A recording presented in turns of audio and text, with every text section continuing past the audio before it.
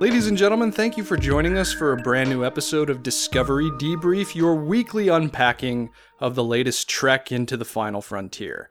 I'm co-host Chris Clow, and I am joined today, as always, by our wonderful panel, including Rachel Clow. Hi, Chris.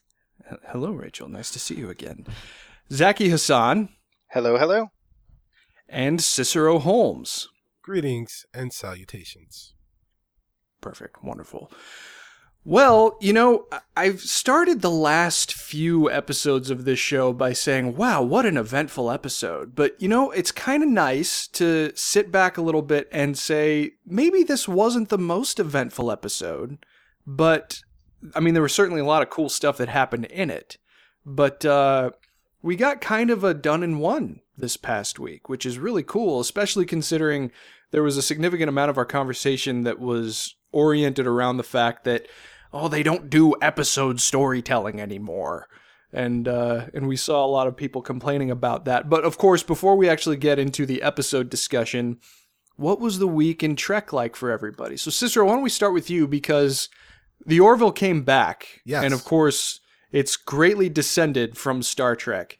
So did this week's strike you a little bit? I know that you had mentioned to me that the humor for this past week's didn't really sit the best with you, but are you getting kind of a Trek vibe from the Orville going forward? Total Trek vibe. The humor almost never sits well with me. Oh, really? With the Orville. I mean, it's fine, right? But like it's a lot of it is very sophomoric. It's Seth MacFarlane, you know, through and through. As I've watched the show more, I've grown accustomed to what the humor is. But if I replace, put my monocle and top hat back on, I'm like,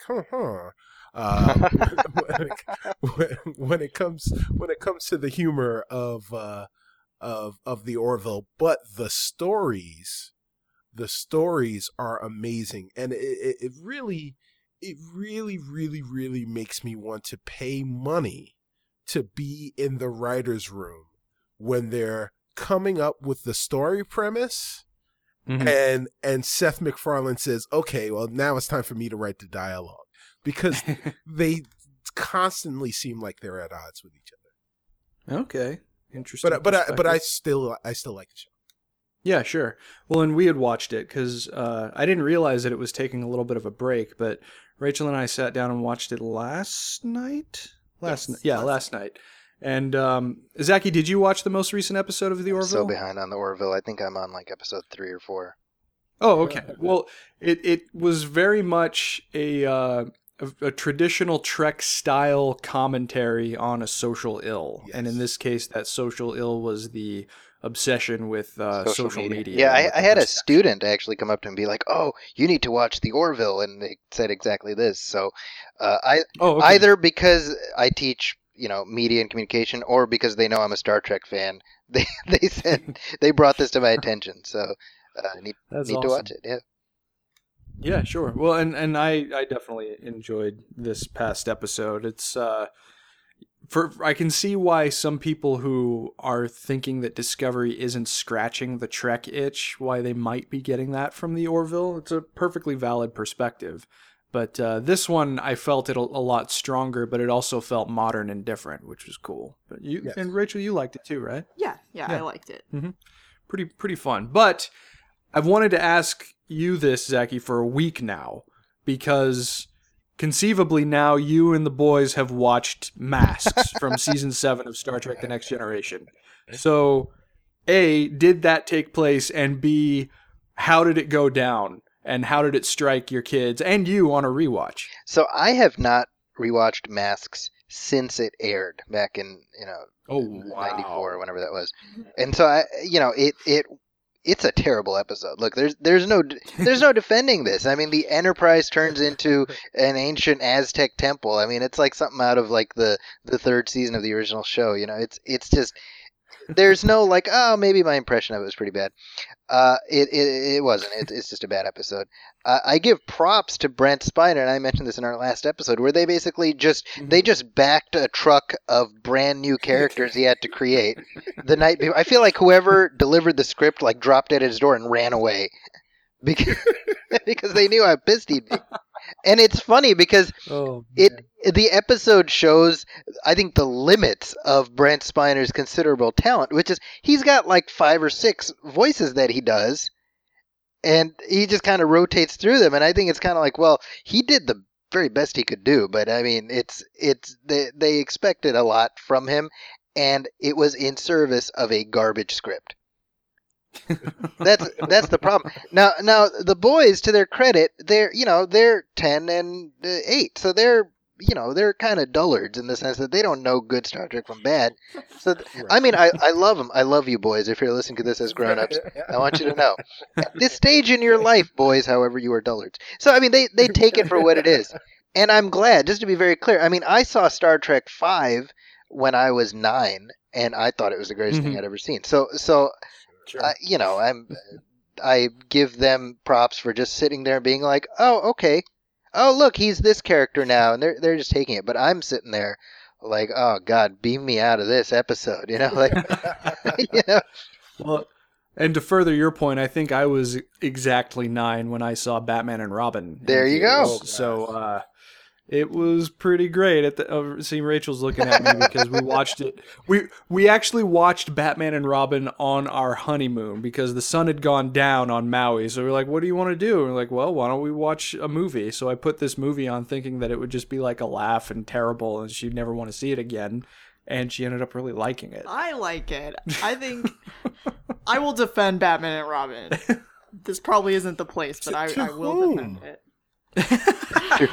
Well, and then so 2 days after that we went on the Warner Brothers studio tour, and who knew that there was like an entire corner in their Batman room that was dedicated to Batman and Robin. They had the Bat Hammer from the movie's finale, and they had one of the Bat Bombs, and they had the Batarangs that Robin used, and that goofy ass picture of Poison Ivy and Bane getting off of the plane where he's like in the Dixon Hill coat and hat, and it's just... he looks like Raphael. Yes. Very good connection. Well, everybody freeze. Okay. Yeah, I used to say that Batman and Robin, you could have a drinking game where you take a shot every time there's an ice pun, but you'd be dead of alcohol poisoning in like 17 minutes. It's so true. Oh, yeah, those 60s shows with Mr. Freeze, they ring a little bit better. But, of course, I respect and love my wife for enjoying Batman and Robin. Batman and Robin is exactly the movie it wants to be. You know what, Rachel? That is, yes, that is absolutely right. That is absolutely right. But, okay, back to Star Trek. Yes. So, Rachel, you're continuing your Deep Space Nine rewatch, and you have made it now into Season 4. So the Promised Land. The Promised Land of Season 4. Where Worf has emerged from the heavens to bring the show into a new Worf era factor of prominence. Worf Factor 5. That's right. So, how is this? Because this is the second time you've watched the show all the way through so far, yes. And so Worf's introduction, what does it bring to the table? Well, Worf is good. I like him, of course, but like I watched the episode The Visitor, which doesn't have Worf in it. Like oh my god, I cry like an infant. It was so great. Yeah, I was just so impressed with it, and I knew it was good. I remember that it was good, but watching it again, I was just blown away. And the guy who plays older Jake, Tony Todd, I think his name same guy that plays Kern. He's just so great in everything. Candyman. Yeah. Shout out to my buddy Tony Todd. So that's can I that episode it's so for me, having seen it since I became a father, it's just interesting how my perspective on it changed so completely. I mean, I loved it before, but I mean, looking at it from now Sisko's perspective, where the idea of skipping past your kid's life and not being there for all of these moments. I mean, there at the very end, there's after they've reset the timeline, and Jake says to his dad, he says, "Are you okay?" And he says, "I am now." And then his voice cracks just a little. He says, "I am now." Yeah. My heart just clenches every time I get to that because I can so relate to that. I so understand that. Right, and it also speaks to why Avery Brooks is still to this day my number one commander on Star Trek. Just because I think Patrick Stewart, no shame to Patrick Stewart, but I think that the greatest actor ever to be on Star Trek and in a continuing capacity is most definitely Avery Brooks. Mm-hmm. Well, there's a tenderness to Sisko that you don't see in any other captain. I mean, because he puts on this air of such immense strength, especially in the first season, right? I mean, he is a guy that you clearly do not want to screw with. He'll get in Captain Picard's face, he'll punch Q, right? He does all of these things, but then, the fatherhood aspect is something that's unique to Sisko, and it brings some really surprisingly intimate character moments for him that you can't really get. I think that just in the first 5 minutes of his character, the way he reacts to his wife being killed is this just honest expression of emotion that we can all relate to. And to your point, I mean, it's something that the veneer of the starship captain doesn't really allow for. Sure. And yeah, I mean, the love of a father for his son. I mean, that's the kind of love that not just Star Trek, but fiction in general, it feels like glosses over. Or parent for a child, I should say. The kind of love that transcends time. I mean, it's I think Deep Space Nine, the totality of Deep Space Nine really addresses that beautifully. Yes. Yeah, and it's just it's made pure by the visitor, And, for the record, I do think the Emissary is probably the best pilot in Star Trek. Sure. I mean, for exactly the reasons that you guys mentioned. I mean, it's such a good and strong look at what the show is going to be. And it's not, I don't see any real embarrassing moments like I see in the other pilots, with the exception probably of Discovery. Right. But, well, as for me, my dive into Trek over the last week has actually been examining perhaps the most underappreciated show in the history of the franchise, and that's the animated series. Nice. Wow. The animated series is, now that its canonicity is a little more solid than it's been over the last couple of years, you could very much see it as the legitimate fourth year to or maybe even a consolidation of years 4 and 5 into Captain Kirk's 5-year mission. And the performances in the animated series range from goofy as all hell to legitimately very good. Like, I watched Yesteryear, because there's a moment in the novel that Rachel and I are reading actually directly mentions the events of Yesteryear. So I watched the episode again, and that might be one of my favorite adventures of the original crew, and specifically of Spock. Really good and solid look at what his life was like as a child, things that are alluded to in later films and episodes, and a good explanation for what sits at the core of his constitution. No pun intended. So there's a reason, series, Chris, that episode was deemed always canonical, at least in terms of the backstory. Even when they were like, oh, we don't know if TAS is considered part of it, but it was always, except for Spock's history shown in Yesteryear.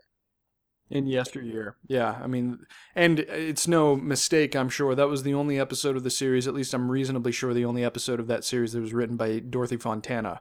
And she, of course, was a huge credit to the writing staff of the original series. So the animated series I cannot recommend enough, especially if it's kind of like the redheaded stepchild of the Star Trek franchise overall. So if you haven't watched it, highly recommended.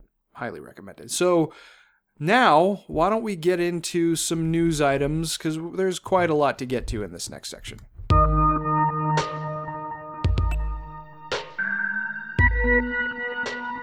So we want to do a couple of fun things first. In an interview with IndieWire, Shazad Latif commented a little bit more about the theories that are surrounding Lieutenant Ash Tyler and the Klingon Vok. He said, quote, "My publicist has told me a lot of some of the stuff that's been going around, and it's kind of great. It's the perfect Star Trek fandom, the biggest, the craziest, the most in-depth and in detail. It's sort of what we've expected from the Star Trek fans, and it's beautiful. They're so interested in what's going on in the show. Some of the theories are just crazy. Some of them get stuff right, but I'm really enjoying it. I like to retain mystery, and I'd rather just watch the show and see how it plays out.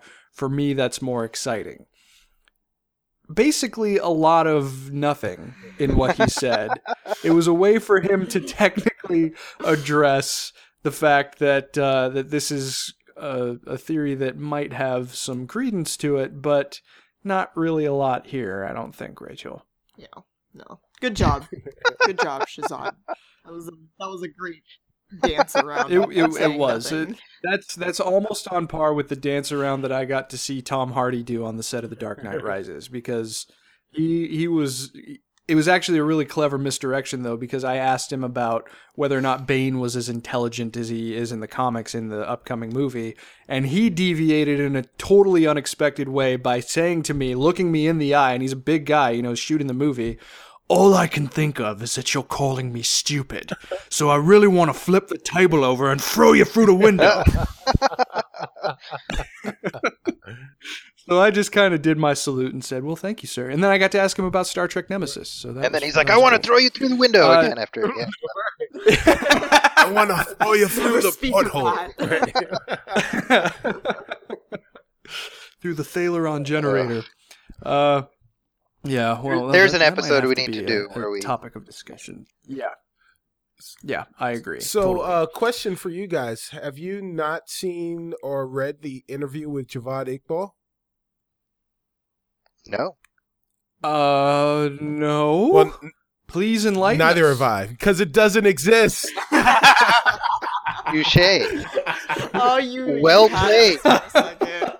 Chris and I just looked at each other like, I'm thinking, oh my god, I'm not doing my due diligence as the person who's trying to bring the show together, and then you throw that at me. It's just, nicely done. Very nicely done. Something interesting that I did see, though, Cliff Idleman, who's best known to Star Trek fans as the composer for Star Trek VI: The Undiscovered Country, was apparently in the running for the series' musical composition position while Brian Fuller had the show's reins. He was recommended by Discovery consultant and Star Trek II and VI director Nicholas Meyer, and Idleman actually created a theme and a couple of other musical tracks, but after Fuller left the show, he kind of fell out of the running. But he did release his crack at the Discovery theme in an EP called Into the Unknown, and he released it on Spotify. I listened to the first track, which I think is what he created as a potential theme for the series. And, I mean, Cliff Idleman, his music for Star Trek VI was very different than someone like Jerry Goldsmith's cracks at the score, James Horner's. I mean, it was very sort of darkly percussive, I guess, if I had to try and describe it. And when I listen to this theme, I'm probably, if I'm speaking honestly, I'm more satisfied with what we have, but it was definitely an interesting perspective on what could have been for this show with more Fuller involvement and potentially more Nicholas Meyer involvement. Did you guys, any of you, have a chance to listen to any of the tracks ahead of time? I didn't, yeah. I just didn't get a chance to go through it. Sure, yeah, well... Oh, go ahead. I'm sorry. No, sister, yeah, please. I got to listen to about 10 or 15 seconds of it, and then it asked me to log into a Spotify account, which I haven't done in a long time. So I was like, okay, stay off my lawn. Well, I mean, it's worth listening to just to see what could have been, but I think I'm pretty satisfied with what we have. What did you think, Rachel? Because you listened to it while I did. it's fine. The one they chose is better. Yeah. So. I mean, Idleman, I always like when there's a little bit of deviation from the norm. So in that respect, you know, I respect the hell out of Cliff Idleman, especially for what he did for Star Trek VI.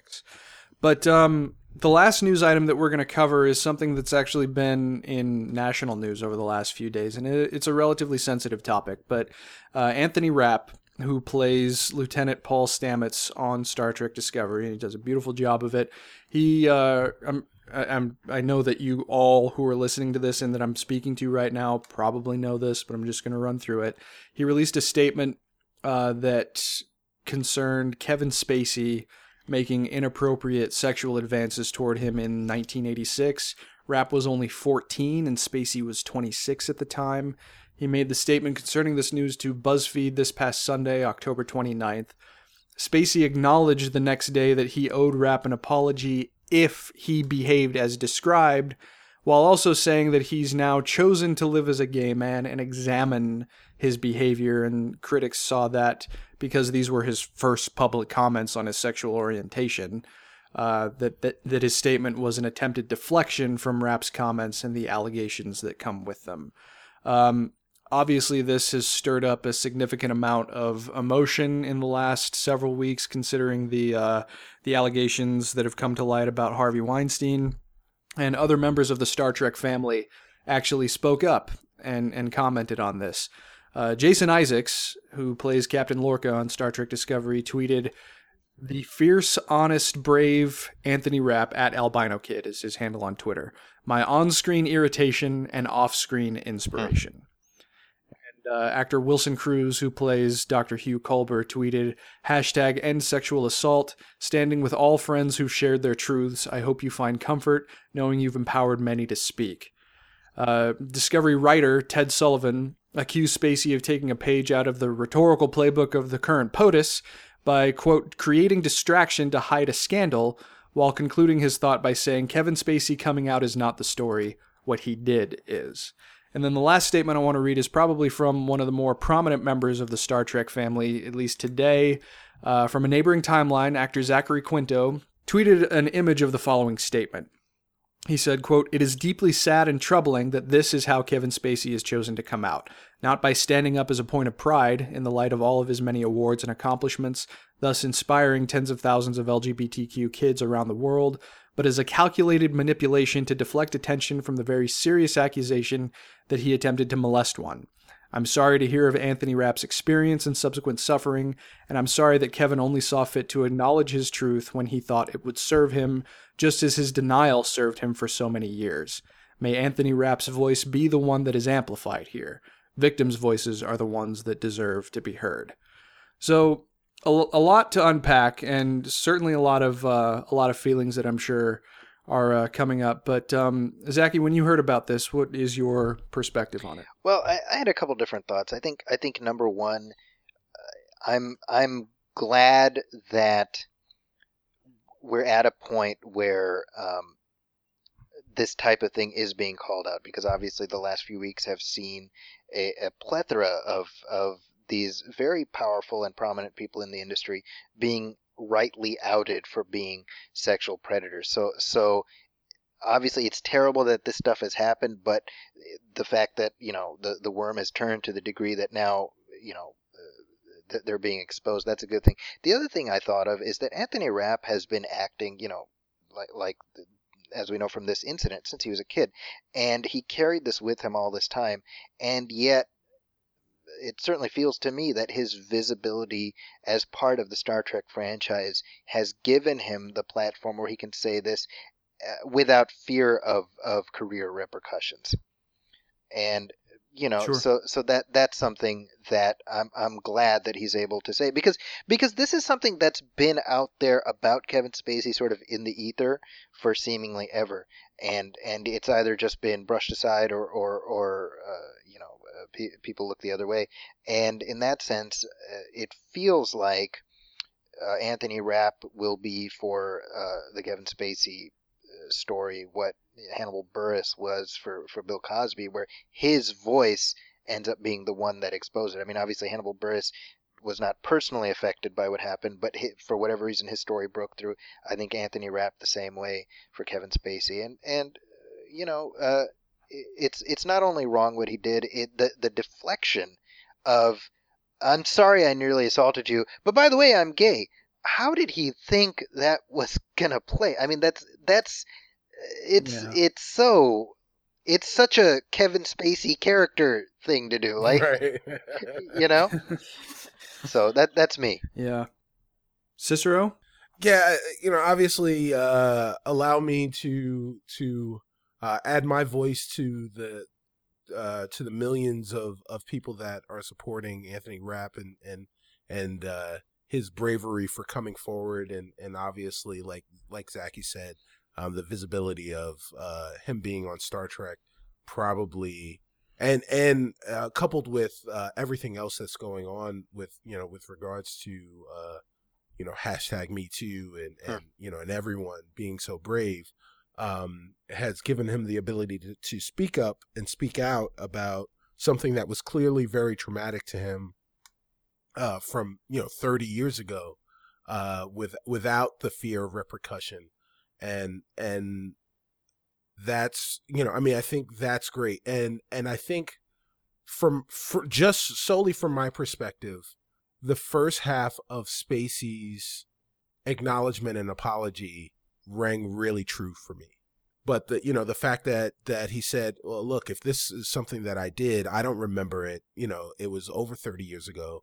I don't remember doing what it is that I'm alleging, that you're alleging that I did. But if I did, it was horrible. I'm sorry, and you deserve an apology. That's something that he should have done. He should have taken the time out to extend privately, and then of course say publicly, because the forum in which all of this stuff was disclosed was public. The second part is just deplorable. To use this as an opportunity to out yourself, as a way of possibly deflecting it, is cold and calculated in a way that makes the first paragraph of his apology ring hollow. Yes. So it was a weird thing to me, and had he just said, I would feel more confident in standing up and saying, well, maybe this was a thing that was kind of misunderstood, and if they had talked about it privately, then things could have been cleared up. Outside of course, outside of the fact that Anthony Rapp was 14 years old at the time. So all of that stuff factors in.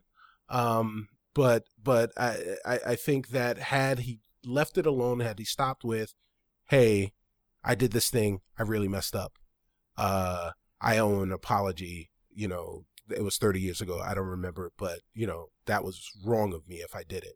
I think he would have come out looking a lot better and smelling a lot better had he not done that. Now I will say, I will take exception to one thing that you said, Chris, about Zachary Quinto being perhaps the most well-known member of the LGBTQ community within George Takei, the Star Trek franchise, because George Takei is if you want to talk about someone who is double plus brave, here's a man who tried his best to live his truth, and on top of the truths of his life and his upbringing, that is a man that all Trekkers should be proud of and stand behind.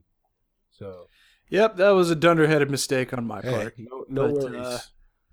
Of course, I can't forget George Takei. I mean, I met the man twice, and I was a child both times, and I annoyed the hell out of him. Nice. Oh my. Well, it's memories that will stay with me forever. But Rachel, Anthony Rapp? I think it's really telling that Kevin Spacey's his statement was like, I don't remember this, like, this wasn't important to me, obviously. And I think that is really telling about a lot of the things that happen, is that some of these men aren't, who do things that make people feel super uncomfortable, don't even know that it's wrong. They're just, like, you're not, like, making the decision in their head, like to do something wrong. They're just behaving as they have been taught is okay by society, and then it hurts people. It makes people feel traumatized. And, like, I really hate that is, like, how, like, the culture allows and teaches men to behave. And so I think it's really, really great that Anthony Rapp said something about it, because that's how you change the culture, is you say, hey, like, when you did this, it made me feel, like, bad and uncomfortable and terrible, and you should not have done that. And that, like, that's the only way that, like, everyone else knows that, like, you gotta ask before you do sex stuff to people. Okay? Like, just we have to articulate this in 2017. That's how far we have not come, you know? Right. Well, I mean, listen, again, guys, you know, everyone that has been alleged of being a sexual predator in 2017 has found themselves on the bitter end of some really bad, you know, repercussions, rightfully so. Now, there was someone of prominence who was recorded admitting to be a sexual predator in 2016, and almost a year ago, he won the election to become the president of the United States. So, I mean, there is something to be said about this coming out and this being a thing, and for people to really stand up and take notice. But, you know, if we're going to do this as a society, we have to look at the totality of our society and nip this type of stuff in the bud, you know, all the way around. And agreed. I agree. There should be repercussions for saying that stuff at all levels. Yes, exactly. Sorry, guys. Well, no. From my perspective, and I hate that this is something that needs to be commented on again, because on one of my other shows we had to talk about the Weinstein allegations when they had just started to catch fire in the public. But I'll just echo a thought that I've expressed previously, in that situations and scenarios like this are an affront to human decency. And when you have someone, especially someone who's been carrying an experience like this for so long and is now finally in a position where he's able to articulate and express it, along with the other victims that have come forward recently, there's a sign that we are, at least in a sense, moving in the right direction. There's a long way to go. We have a lot of serious conversations to have about exactly what you said, Cicero, what our societal priorities are when it comes to this kind of behavior and how we hold people accountable. But at the end of the day, I think I speak for everybody here when we say that we are happy to stand with Anthony Rapp. We support him. We are proud of him for saying the things that he did. We're proud of his cast members for standing by him, and we will continue to watch him with great interest in the weeks and months and hopefully years ahead as he plays just a kick-ass character on a show that we all love. So I think we're going to leave it there, at least with that part of the discussion. But Mr. Rapp, we love you, and thank you for coming forward. So let's move on to the actual episode discussion. Episode 7 of Star Trek Discovery, Magic to Make the Sanest Man Go Mad.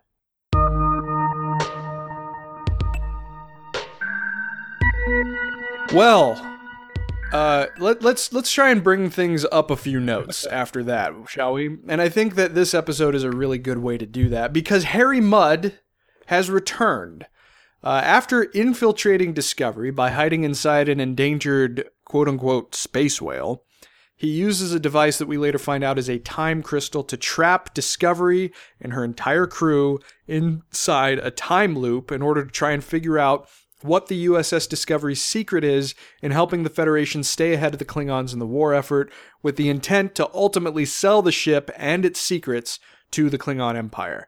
Initially unbeknownst to them, though, Discovery's crew has an ace up their sleeve in the form of Lieutenant Paul Stamets, whose employment as the Spore Drive's navigator has given him the ability to exist outside of perceivable time, and he uses his newfound perception to discern Mudd's plan at every loop. A lot of things happen, and in the end, we learn that Mudd is on the run from his quote-unquote beloved Stella and her powerful father, and is handed over to them both in a decidedly one-sided happy reunion. Now, I realize that I kind of ran through the plot synopsis there, but that's because, almost entirely contrary to an aspect of our conversation in the last episode, this was basically a done-in-one. I mean, there were character consequences that I'm sure will reverberate through the rest of the season, but let's talk about that first. Should this episode serve as proof to viewers that Discovery is still able to do a relatively isolated episode from the larger narrative, or do we need more proof? Zaki, what do you think? I think I as I was watching it, I was like, wow, they're it's like they made this episode to specifically refute the discussion we were having in a previous episode, either last week or the week before, about how there's no room for these one-offs, and I'm of two minds on it, to be honest, because I feel like, you know, this is, what is it, like a 10-episode season? I don't know. How many episodes are there for the whole run? I think there's going to be 15 in total. So it's, on the one hand, I'm like, do they have room for these one-offs? Like, I'd rather they focus on the actual story, because, you know, you see the utility of that when, like, for example, the third season of Enterprise, which was one long story. It's like, well, you had 24 episodes or whatever it was. So here's like the Western episode, and here's the this and that. But they're still telling that overarching story. Here, it's like, well, you've got 10 less than that. So how does this advance the ball? And I feel like maybe it's going to be one of those things where once the season is done, we'll see whether there were seeds planted in this that did play out over a broader spectrum. I like that it's like a classic Trek style story. I like that it had echoes of the Next Generation episode Cause and Effect. I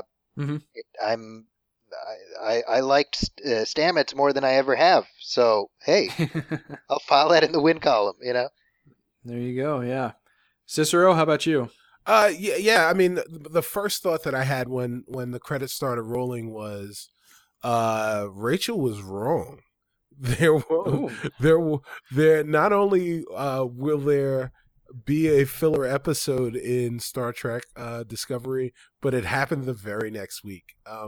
So yeah, I mean, so immediately my first thought after this episode was Rachel. So very good, Rachel. You stuck in my head.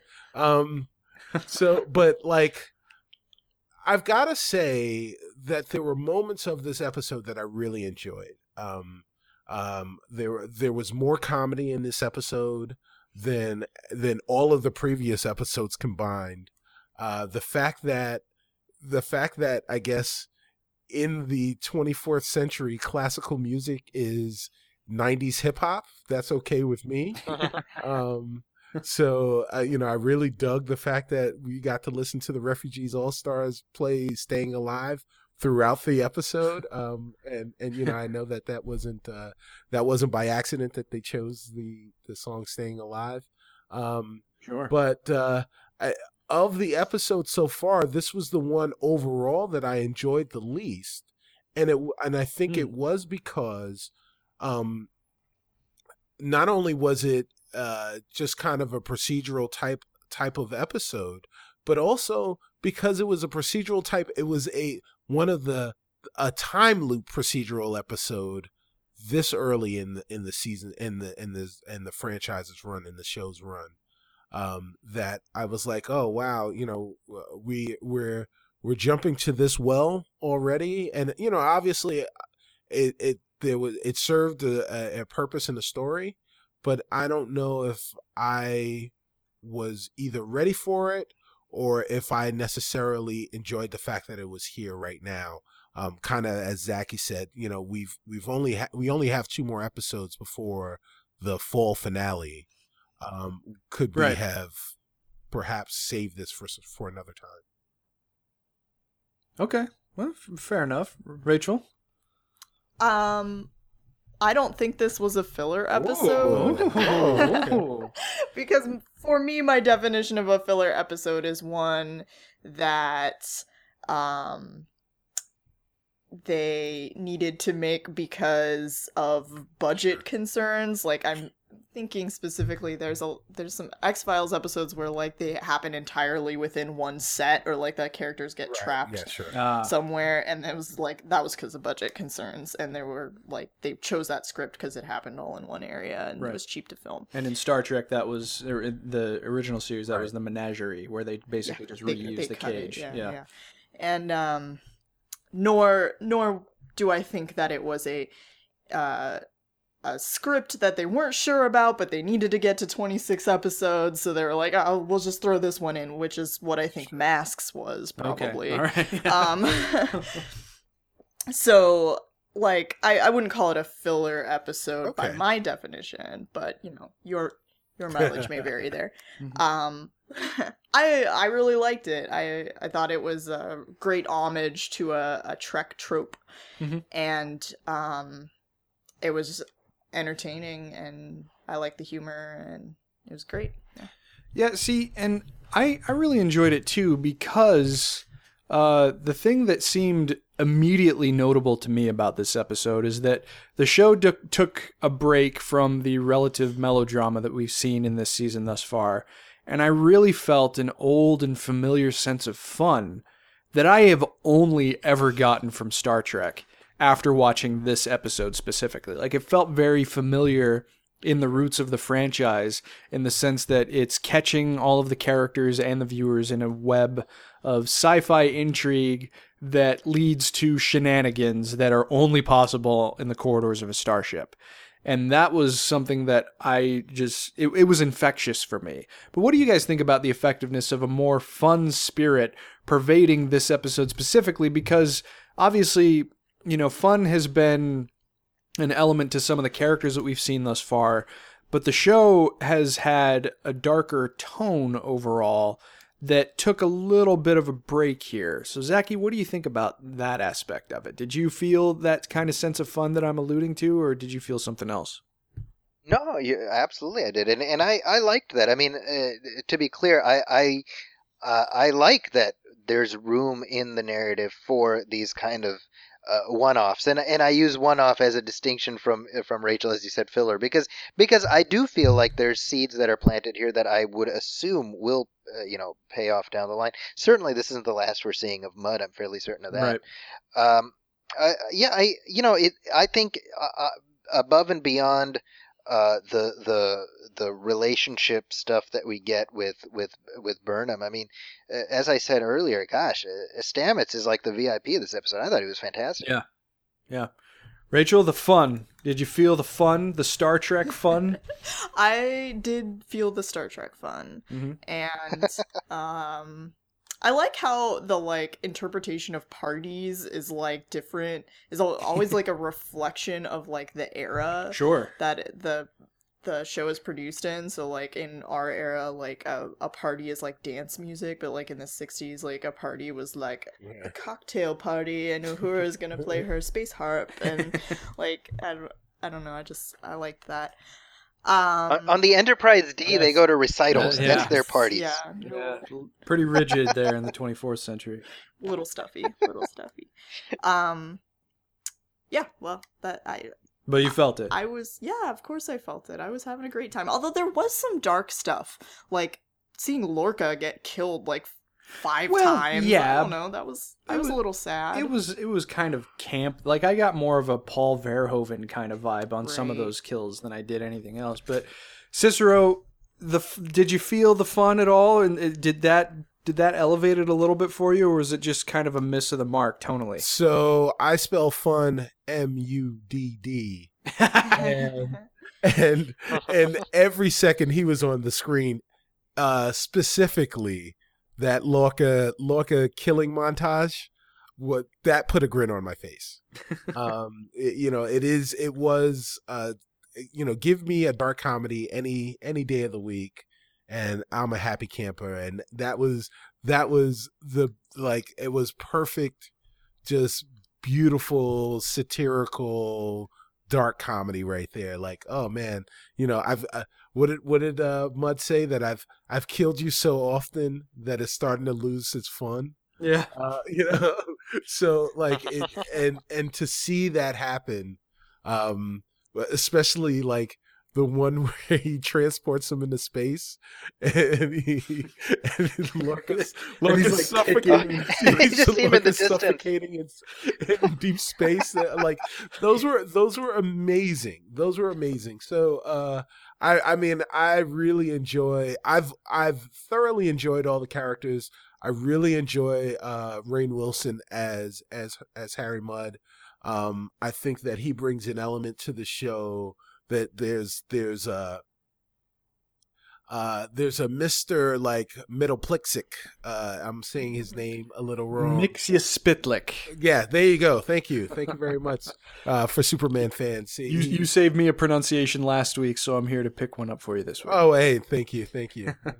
I mean, there's a sense of mischief, and just kind of hijinks whenever Harvey Mudd is around and on the screen, and I'm like you never really know what to expect, and I love that. I really love that about his character, and I love that about the show, and I mean there was a lot of fun to be had. Well, and speaking to Mudd specifically, I think the end of the show is where I felt it the most, just because the ending was so completely unexpected compared to where the episode started. Because you see him like killing people in the very beginning, you don't quite know where it's going, and then the way that it ended, it was almost like it was ripped tonally right out of the original series, and I loved it for that. It felt very, very true to the roots of Star Trek. But as separate as the episode is in the larger scheme of things, we also learned some pretty surprising revelations about Burnham, particularly as it relates to her love life. I mean, she's developing feelings for the mysterious and very handsome Lieutenant Ash Tyler, and has serious difficulty expressing those feelings.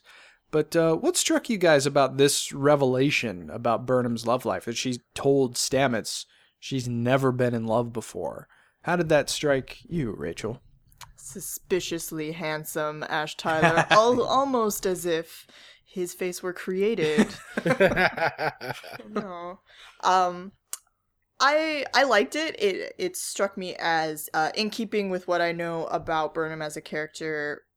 I know more of her backstory from reading the Desperate Hours novel. And so in that novel you learn she's had kind of a rough life.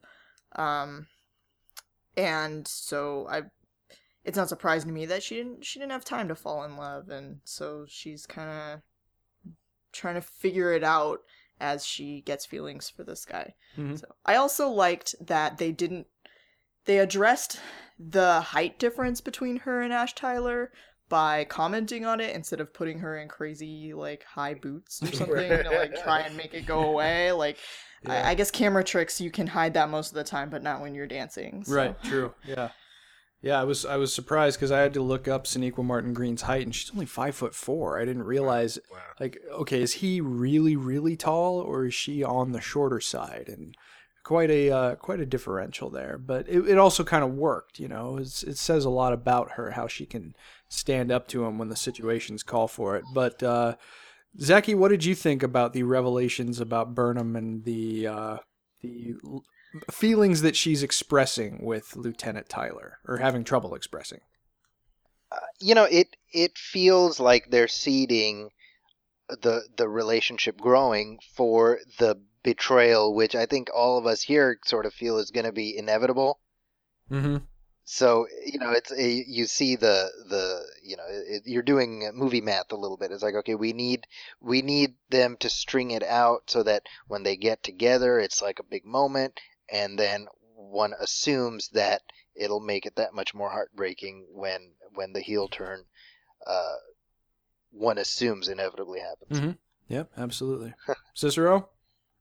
Yeah, I'm just kind of amazed that, assuming that we are correct in our assumptions of Lieutenant Tyler, I'm just amazed at how human he is. I mean, more so like he is teaching humanity to Michael Burnham. He reacts more like a human than she does. She's obviously grown.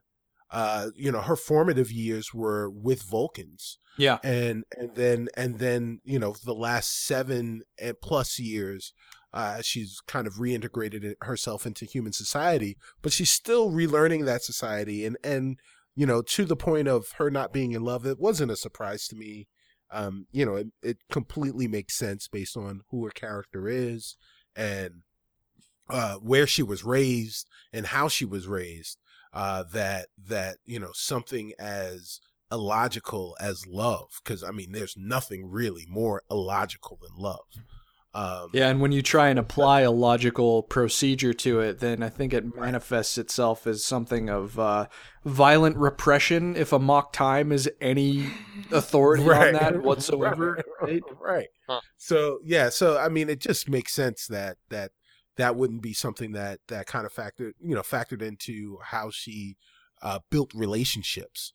And it's what has been interesting has been watching Sonequa Martin Green play Burnham with this kind of she seems so self-assured throughout all of the episodes, and it's been Tyler that's kind of given her some doubt and some pause about how she's supposed to do things, and that's been interesting to watch the character grow in that way.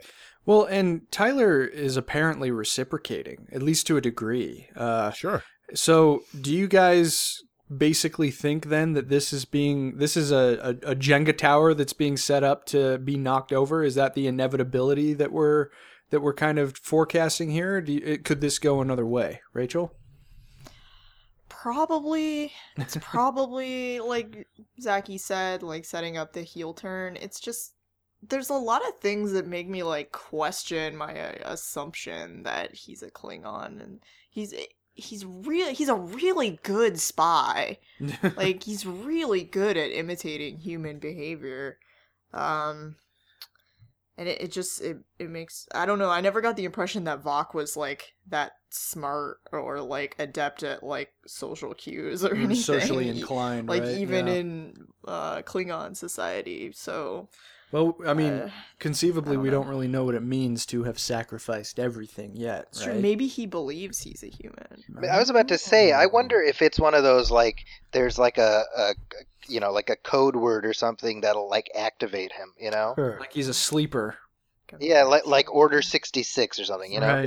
Right. Yeah. No, that's a very interesting point. Cicero? He's got to get to the 7th inning, and then they push the button and he kills the queen. I must kill the queen. Oh man, I haven't seen that. Old men unite. So, yeah. So I mean, I've got to remain steadfast on this belief that that Volk and Tyler are one and the same until we see the inevitable interview with Javid Iqbal. They let him out from the basement of CBS. Right, it's Shazad Latif with a mustache and with the Groucho glasses. Yes, exactly. Or they're just saving it, right? They're saving it until after the season finale, where this poor actor is like, they kept me in a basement in CBS for 6 months, and now I can finally talk to all you assholes. Freedom. Maybe it's a machine like Steve Urkel and Stefan Urkel. He just went into this. But yeah, so I'm waiting for the eventual heel turn, and then I've got to see the spy montage of Lieutenant Tyler, or Volk becoming Lieutenant Tyler, and just the amount of learning that he had to do from L'Rell's family, from that matriarchy of just like intense training.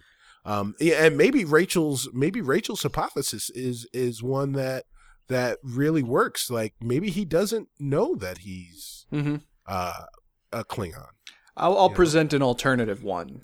Maybe Vok learned from Ash Tyler, because I'm reasonably sure that this detail-oriented human identity would be assumed and not created.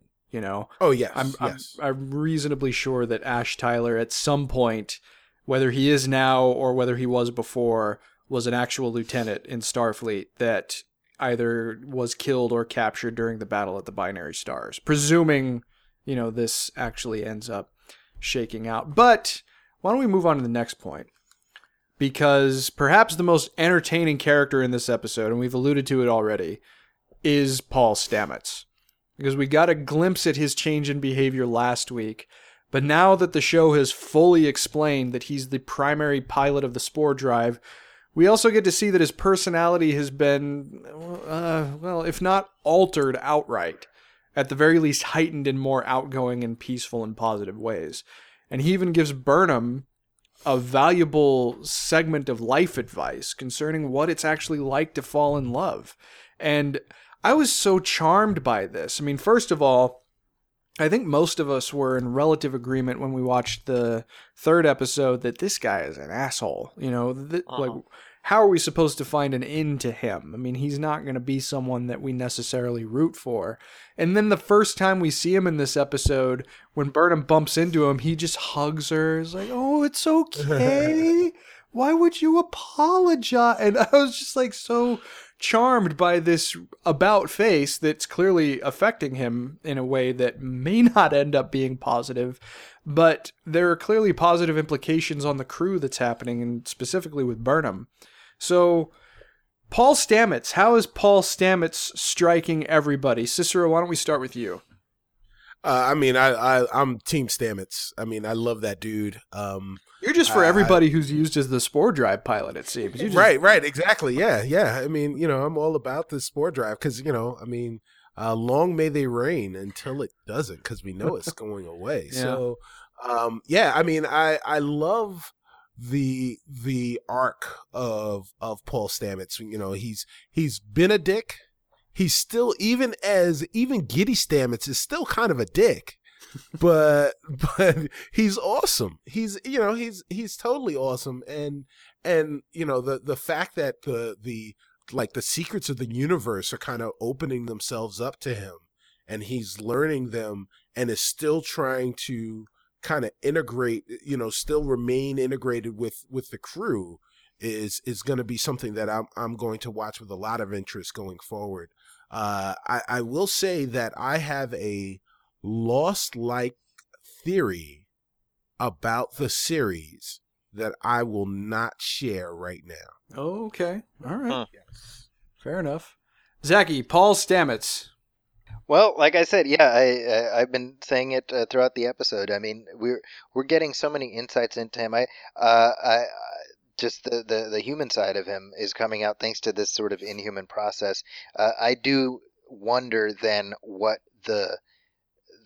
one assumes, what the process of having this removed from him, which I assume is going to happen, what that's going to do to him in terms of personality. And I think it's kind of the same thing. They're setting us up to really fall in love with this version of him, and then they're going to take that away. Yeah, man, that's my guess. There was definitely a very eventful kind of allusion in the next week segment. I hope it's not for Stamets, though. But Rachel, Lieutenant Stamets, how's he strike you? One of my favorite little things in the episode was the doctor sort of responding to Stamets, and he's like, "I'm so sorry for my partner." Like his like sort of exasperated face was really funny to me, and I kind of wondered, like, what's his life like now? Like he's gotta like live with groovy Stamets when you fell in love with grumpy Stamets. It's gotta be an adjustment. Yeah, it does. It absolutely does. Well, and for the first time, we didn't really get much of a perspective on Captain Lorca. Captain Lorca was kind of just along for the ride in this episode. Obviously, we talked about how we saw him die in increasingly creative and eventful ways, but overall, we didn't get a whole lot of more insight into Captain Lorca. But I think we've kind of managed to go around most of the broad strokes of the episode. What about other characters that made an impression on you guys? Rachel, you had mentioned that you loved seeing Party Cadet Tilly. Yeah, I like Drunk Tilly. Tilly charmed you. Yeah, I don't know. She just reminded me of like people that I know in real life who are just, they don't know what they're doing with their lives, but they know that they're in a musician phase right now. I just thought it added a really nice layer to her character that, you know, like identifiable humanity. Like she's like a young adult, like doing stuff that young adults in college, or I don't know how the Starfleet cadet program works, but that young people do. So yeah, she came across nice as like, layer of world building, I guess. Yeah, sure. What about you guys? Cicero, did any other characters jump out at you this episode? I mean, it was relatively tightly focused on the core group, but did anyone jump out at you? No, it was tightly focused on the core group and they and outside of Tilly, Tilly is drunk or not, she's very hot to trot. So it's going to be interesting to see what happens with that. Sure. Zachy? Nothing really jumped out. I did find it amusing to see Tilly sort of getting drunk as a skunk, because I was like, oh, okay, I guess they haven't invented synthahol yet. Right. That seems like that Starship standard. That comes later, I guess. Maybe because of Tilly. Maybe sure. She's the impetus. Maybe she inspires Dr. Culber to do some experimentation with an alcohol substitute. No, I mean, the party in general I thought was a nice touch, and obviously we saw it a lot, but there aren't a whole lot of opportunities on the ship that we see outside of Next Generation and maybe Risa and some of the other shows, I guess technically in Quarks, but this felt like a different perspective on what Starship personnel do in their downtime. And so I was personally pretty charmed by it. I thought that the absence of Saru at the party was interesting. I guess he's not really...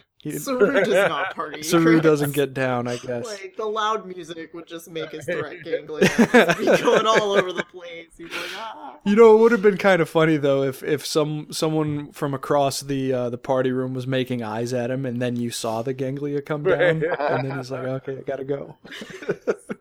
But no, I mean it was fun, and really at the end of the day, I think that's the feeling that I associate most with this. So. To me, this episode, why don't we wrap up our thoughts and I'll begin. I mean, to me, this episode got to the spirit of a lot of complaints that I've seen from other hardcore Star Trek fans, in that there is no fun anymore. Like, there's only the melodrama. This is the DCEU of Star Trek. And this episode proves that notion entirely incorrect in my estimation. I mean, if it can have a sense of fun that's bookended by this party, but also end in a way that is totally reminiscent of some of the goofier episodes of the original series, then that's cool. I mean, the fact that the show can pivot between those things, I mean, any good show should be able to, without losing the essence of what it is. And to me, that's what this episode exactly did. But Rachel, what are your final thoughts on Magic to Make the Sanest Man Go Mad? It was cool. It used a lot of pieces of Trek trope that were great, and they fit together, and I think you can totally have sort of encapsulated episodes with and have a like sort of mythology arc happening as well. X-Files did it for 10 years, so yeah. Monster of the Week and mythology episodes. So true enough. I think that's a good formula. Sure. Cicero, final thoughts on the episode. I thought it was another good showing. I liked it less than I liked some of the other ones, but I think that has to do more with my curmudgeonly sensibilities than the quality of the show. It did make me go back and watch Cause and Effect, and the thing that really stood out to me was how much more harmony in this time of conflict the Enterprise has, and TNG has had overall than Discovery. It was quite jarring, but hey, man, I'm loving the show. I'll be back here next week. Excellent. Zachy, finish us out of the episode discussion. What were your final thoughts on this one? It's another entry in the proud tradition of Star Treks involving some kind of time tripping shenanigans. very much in the vein of Cause and Effect from The Next Generation. So I'm glad to see Discovery take its place within that Star Trek subgenre. Very well said. Very well said. Well, hopefully you guys at home enjoyed the episode as much as we did, to varying degrees, of course. But we have a couple of elements of listener feedback and questions to get to. So why don't we open up the old communicator? So the first question that we have is from a longtime listener, Aaron Henley, and he asks us, if Mudd's time travel reset the clock to the same point on the timeline, shouldn't any events that were not interfered with have still occurred? For example, the guy Stamets runs into spilling all the stuff over the floor. He should have still been wandering around in every scene of Burnham Tyler walking to the turbo lift after the call to the bridge, again, prior to outside interference, though time travel makes my head hurt, so I just went with it.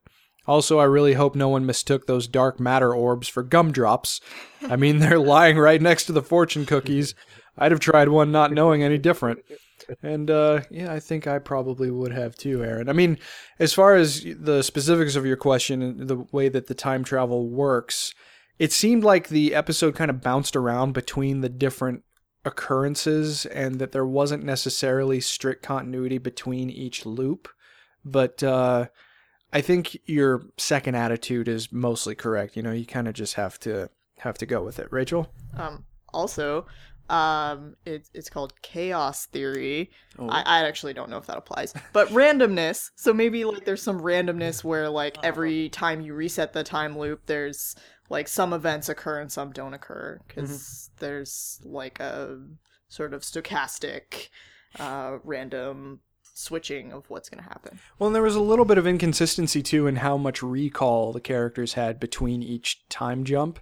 Obviously with Stamets and Mudd being the exceptions, but overall, I think that your observations, they're certainly not incorrect, but it sounds like they were just kind of playing with a little bit of a different set of rules. So, you guys have anything to chime in on before the next one? All right, next question from Kevin Mowry. He says, quote, Discovery spent 2 episodes establishing the Klingon War and then 2 more setting up the Spore Drive as the 2 big themes of the show's plot for this season. The last 3 episodes have dealt with those increasingly less, with both the war and the drive used more as background elements, and the main plots of the episodes being more episodic and less serialized. Do you feel that that is a step in the right or wrong direction for Discovery? And this is something that we touched on a little bit at the top of the episode, but Zachy, what do you think? I think, as we said last time, I like the idea that we've got multiple tiers of story. We've got ABC plots.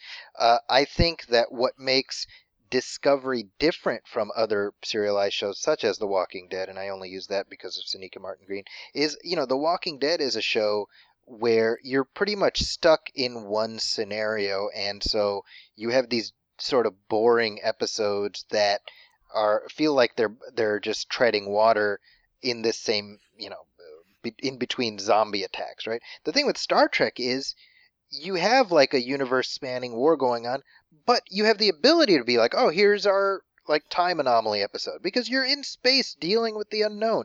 New stories are you're flying through new story possibilities every week, and so I love that balance. Mm-hmm. Yeah, very good perspective. Cicero, you have anything you want to add? I just want to say that Kevin's a really smart man, and I think that it's a little bit of both. That even though it does seem like we're they're dipping their toe in the procedural and the serialized waiting pools. I think that there's both of those things happening, and I think that ultimately the things that Kev thinks are taking a backseat will feature pretty prominently going forward. And I think that if they continue to beat us over the head with the Klingon War and the Spore Drive, that it wouldn't have the same type of story resonance towards the end of the season when they have whatever the big reveal is for both of those stories. Sure. Very well said. Well, we have one more question / comment from a listener named Rob O'Connor, who I know. He's a huge Star Trek fan, so I'm really glad to have him as a listener. He says, quote, "Just wanted to say I'm thoroughly enjoying the show, and I'm really appreciative that I get to listen to it free of charge every week. A previous listener described it as a love-in, and I couldn't disagree more. The show has a great balance of enthusiasm and excitement for Discovery, tempered with necessary constructive criticism. This is what makes the podcast such a delight to listen to when so much of the discussion surrounding this series is sadly mired in blind hatred due to people's issues with its dubious canonicity and the weight of people's love of the other series unfairly resting on its shoulders. This brings me to my question. Rachel made an interesting point in episode 3 regarding the Klingons and how their design is so different from previous iterations and how maybe the showrunners just changed it because makeup is better nowadays. Personally, that's how I'm approaching Discovery as a whole. It's a series being made in 2017 with a higher budget than any preceding Trek show, and the advances in prosthetics and the increased budget should reflect that rather than the series having to stringently tie itself to the anchor of canon. Star Trek fans forget that Star Trek is quite probably the only popular franchise where so much of its increasingly frequent output was controlled by the same creative voices for the guts of 20 years, namely the era starting with The Next Generation and ending with Enterprise, and the continuity reflected that. Any other franchise would usually endure a reboot or two in that time. My question is this. Should fans overall be more forgiving of aesthetic changes such as different uniforms, ship designs, technology, etc., or should canon always be king? Now, excellent question, Rob. Thank you. And, it's something that we've kind of touched on before. I think most of us generally feel, and please jump in, guys, if I'm incorrect, but I think most of us generally feel that whatever's best for the show should come first. I've spoken at length over the course of every episode of this show about continuity. How much I love it, how much it can be a strange tie on what the show might be capable of doing in the future, and how deep into the weeds I can get when it comes to Star Trek. My grandma bought me the Star Trek encyclopedia when I was like 8, and I read it almost every day until I was 16, so, it's gonna rub off on me at some point, and I'm only kind of exaggerating with that. But, where the show has shown its strength, I think, so far, has been in its invocation of continuity where appropriate. And I think last week's interactions between Sarek and Michael were a perfect example of that. It embraced something that we've seen before while still shining a light on an aspect of characters that we thought we knew really well, and let us see them in a slightly different way. So canon, at least from my perspective, shouldn't always be king. It's nice that it's there, and if they really didn't want to have anything to do with it, then they probably would have done a reboot, as you suggest. But since they didn't, the fact that they can use it to its advantage, to the show's advantage, says a lot about the capabilities of Discovery going forward. But Rachel, what do you think about this? Yes, fans should be more forgiving of aesthetic changes. Does that mean they're not going to bother me? Probably not. They're still going to bother me. But does that mean that I'm right for being bothered? No. Fair enough. Cicero, what do you think? Yeah, canon is important because it gives the viewer some background history, some foundation in the universe, and and obviously that's so important when you're building on top of a universe is that the fan comes in understanding a certain set of rules, and it's important to kind of follow those rules to a certain level. But again, I look at this show and I'm trusting the writers, I'm trusting the showrunners. They went in, they purposefully picked a time period, and they purposefully picked the things that they put within that time period, with full knowledge of everything that lives around that time, in that time period, within the chronology of this universe. So I believe that they have a plan. They have to, right? Sure. Zachy, want to close us out of this conversation? What are your thoughts on this? Yeah, I think that the joy of the Star Trek universe is the fact that it is this thing that builds and builds and builds on top of itself. I think, look at the Kelvin films. The Kelvin films were created in a way that allows for them to both reboot while specifically existing within the broader Star Trek canvas. And that's something special and unique, and it really sets it apart from the majority of these fictional universes, such as DC and even Marvel, where there are these constant resets.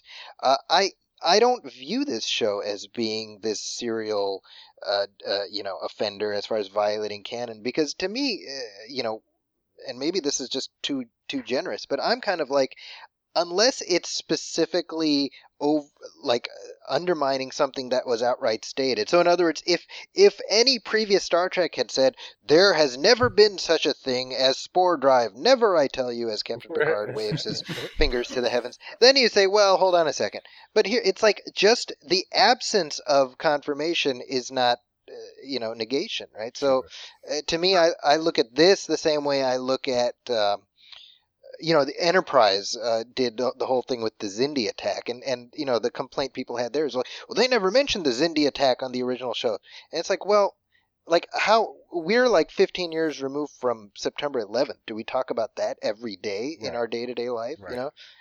How many episodes of The Next Generation mentioned Captain Kirk by name, even though he's one of the most legendary people of all time? So you just say, well, it's a fictional universe that they are building as they go, and they're filling in the gaps as they go, and we have to be willing to roll with that a little bit. So none of the stuff that people are really up in arms about really bothers me, whether we're talking about uniforms or the look of the show, the ships, or the look of the Klingons. It's like, look, it is fiction, so there needs to be give and take. We expect the creatives to be somewhat consistent, but we also need, we as the audience, to kind of roll with it too. And then so hopefully you kind of meet in the middle, and that's how you get infinite diversity and infinite combinations.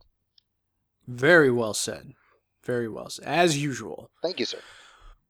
Well, and thank you to everybody that submitted questions. It's always nice to hear from people who do listen to the show. But that's actually going to close us out of episode 6 of Discovery Debrief. I can't even say the show's title. Discovery Debrief. That's the show we're on, right? I'm losing track. We need a time loop so you can redo that. Right, exactly. So, well, that's going to do it for this episode. We hope you enjoyed the show. And if you did, please like and follow us on our social media channels. If you'd be so kind, we'd also appreciate it if you wrote a review for the show on iTunes or Facebook or your podcasting app of choice. It only takes a minute, and we'll be happy to read your review on the air when it is posted. If you have any questions, you can follow the show on Twitter at DSC Debrief, where you can also find all of our individual Twitter handles. And feel free to send us questions through Twitter, our Facebook like page, or by emailing us at hailingfrequencies@discoverydebrief.com. Please be sure to set your courses for this feed so you can come along with us next week to discuss Discovery's 8th episode. So, for Zachy, for Cicero, for Rachel, I am Chris. Thank you so much for listening, and please go boldly, my friends.